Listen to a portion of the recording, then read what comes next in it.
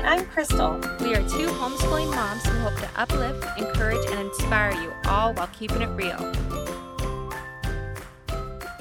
Hello, and thank you guys for listening to Inspired to Homeschool. We hope you are all having a wonderful week. It has been a really great start to our week. How about you, Crystal? How are you today? We are doing good. We are so grateful that it's finally warming up and we can get outside a little bit better now. So yeah, it's been great. Yes, yesterday here it was 80 degrees in North Texas, and the kids and I were able to really enjoy the weather and nature. And happy spring, by the way. It is officially spring. Yay! I know, I'm so excited. I actually looked up today. I Google searched when the first day of spring was, and it was yesterday. So my kids and I were super excited that it's actually spring now. Oh man, I'm so happy. We've been looking forward to spring since January 1st, I think. That's how long we've been looking forward to it. Absolutely.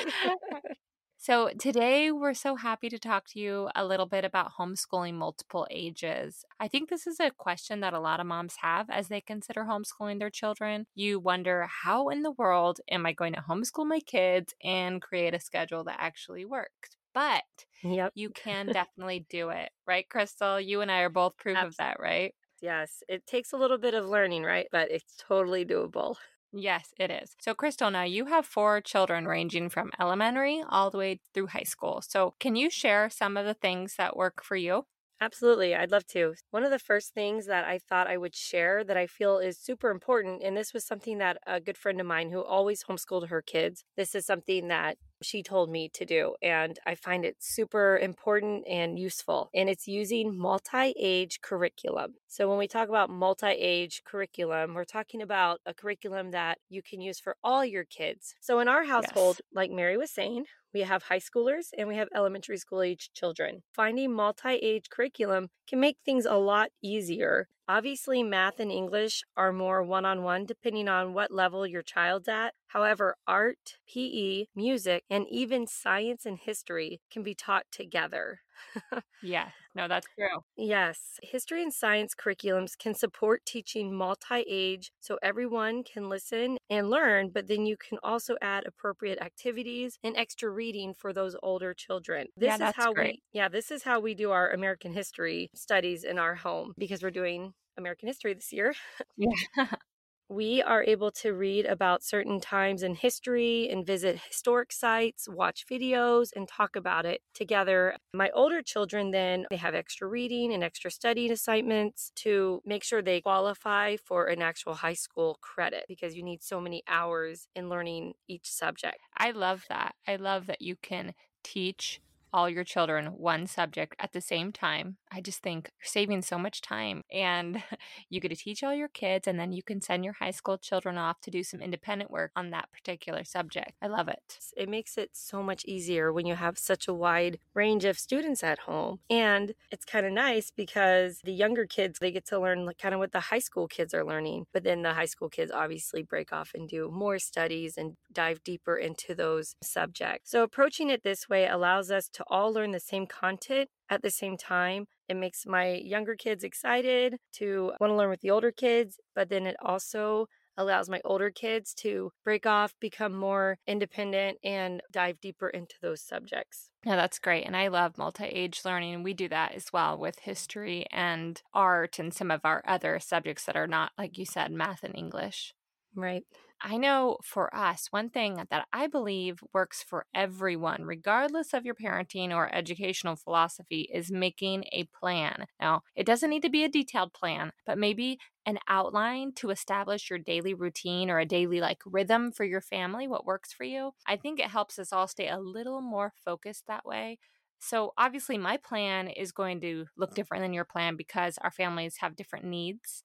But one thing that helps us is morning time routine. And I think everyone probably already does something similar to this, but you may call it something different, but we call it morning time. During this time period, my children and I, we work on our morning routines together and focus on what I feel is most important before they start their independent work. So first thing in the morning for us, before we even start school, I get out my dry erase board and I write the day of the week at the top, and then I list all the subjects that need to be completed that day.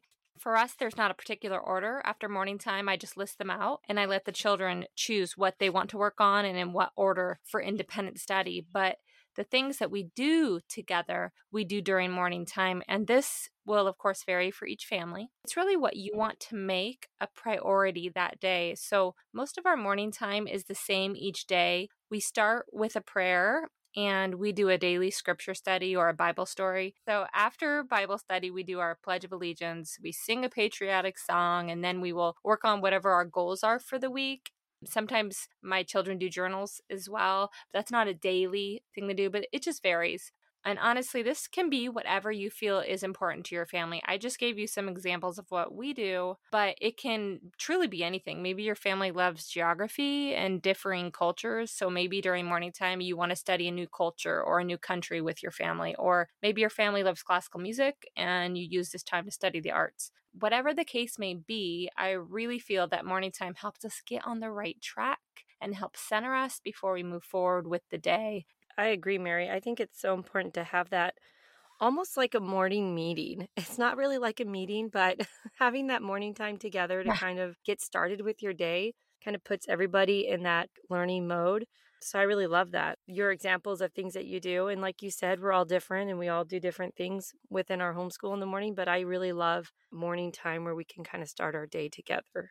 We found it's really helpful. We've tried it different ways since beginning homeschooling, but we always come back to this morning time routine that we start off with. And of course, after this, then my kids can do as much independent work as possible, but I'm Mm-hmm. nearby. And of course, we're helping them with questions they have. But as long as we start with our morning routine, our morning time, then the rest of the day usually goes smoothly. No, that's great. And I love kind of what you were saying, how you start with your morning routine. Kids can kind of go to their independent work. And so that's something that I think is important is to teach our kids to be able to be independent learners. Because as children get older and become better learners, better readers, they can start working independently. I believe this is so important, especially for older children to do, as it helps prepare them for future learning like college, trade school, or whatever field they choose in life. Kind of gets them prepared for being able to be responsible with their own time. I agree, and it just makes them feel good, that they actually accomplished something. They see what they need to do and they do it on their own. It's good to figure out what subjects your child enjoys because if they enjoy it, then learning will come easy, right? That's right. Yep. Yeah. Then after you know what subjects your child is really enjoying, then you can pick a curriculum that is geared towards independent work and let them just fly. Just let them go. So my older children work on math, English, biology, and a few extracurricular activities on their own. They check in with me daily. We talk about the work that needs to be done, and then they go to work independently. And then normally they come back and they show me later in that day the things that they've been able to complete. And I just love that because I feel like it gives them responsibility, like you talked about, Mary, and it teaches them Mhm. to be self-starters, right? Because that's really what Yes, we want. that's great. We want to raise people that can be self-starters, self-motivators. Plus, it also teaches them to learn about deadlines and manage their time wisely, right? Yes. Yeah, it gives you the opportunity, as a teacher, to work one on one with another child who might need more help. So, like for me, my older two kids can work pretty much independently on their own most of the time. Now, granted, there are some subjects and some things that we have to step in and help with from time to time. For the most part, they're able to work independently. And that gives me the opportunity to work with like my kindergartner who is learning so much right now and really needs that one on one time to learn letters, numbers, reading, whatever it is that we're working on. I really find that independent learning is the way to go when your kids get to that appropriate age. Yeah, I love that. I love that you're able to, you want to say juggle it all, but That's right. 4 kids sounds like you're juggling, but you're able to do it. And I love that your older kids are able to, study on their own and you're able to still give one-on-one time to your children when they need it. And I appreciate that too. Yeah. Mary, do you have any other tips that can help with teaching multi-age children?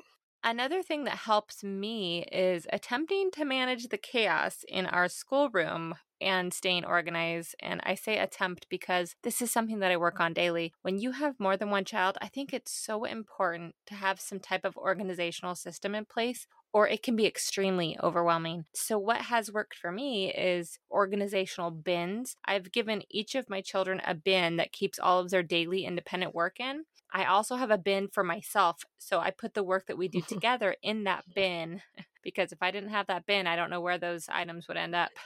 uh, I'm not the most organized. I would love to be organized, but it is not my strength. I'm working on it. I don't know, One Mary. of my weaknesses. You sound pretty organized. Like, my stuff's just put on a No, shelf right now. I'm like, "Oh, I should totally get bins." You totally, like, inspired me to, no, like, no. do this. Well, at least I've inspired someone, huh? No, no. So, well, as I mentioned before, so I really do need to be more organized. So, what I do is, like I said, I write out what needs to be accomplished each day on a big dry erase board. And I think I got it at Five Below, to be honest. It was a big one, it wasn't very expensive. And this has been super helpful in keeping me and the kids on task. So I write it out each day and then I just put it up somewhere in the schoolroom where everyone can see it. And then there's little boxes, little check boxes I put on the board. And my kids, as they finish each subject, they'll go just color in their box so they know where they are and what they have left. And then it, helps me know what the kids need to be working on and what they haven't finished. I No, go really ahead. like that because I think for me, I'm a visual learner. And so to see the progress, I think that is so helpful for children to see their progress as they go throughout their day. So I really like that. Yeah, I agree. And it's so funny. Even my older child, he likes to go in and fill in his box that he's done. I think it just feels good to see that, hey, I Yeah, finished this subject. I don't have to worry about it. You're that's right. right. You're right. So, also, I am kind of old school and I use a daily planner. Again, this is what works for me. So, you may not like to use a daily planner where you write something down. You might use your phone calendar, but this is just what I need. It works for me because like Crystal, I'm also a visual learner. I need to look at Mhm. what I have to do. So I found a great one on Amazon. It really keeps me organized enough to keep things at least moving somewhat in the right direction. So those are just a few things that we do to keep organized. And of course, I think this is good experience for your younger children when they have their own, for example, bins to put their items in. It teaches them responsibility and accountability on some of their school items. So I think it's really important and it's been really helpful for me. And you can get bins anywhere. You can even take an old cardboard box and use that, decorate it, whatever works for you, but it keeps you somewhat organized. I think that's what really matters. Yeah, I think it's so important, right? When we are teaching children in general, doing anything in life really in general, is that we're organized because, man, there's been times where I've not been organized and things do not go as smoothly as planned when I'm not organized. So I think Oh, those are great absolutely. ideas. Yeah, absolutely. I think, that quote comes to mind. If you fail to plan, you're planning to fail. So that has been true in my life. So I Mhm. try to plan. I don't always stick with the plan, but we at least have an outline of what we need to do if we have a plan. Yeah, I think that's great. We hope you guys have enjoyed listening to our podcast today, and we hope that we have helped make your journey a little easier. If you want to, please like and subscribe, and we hope you guys have a great rest of the week.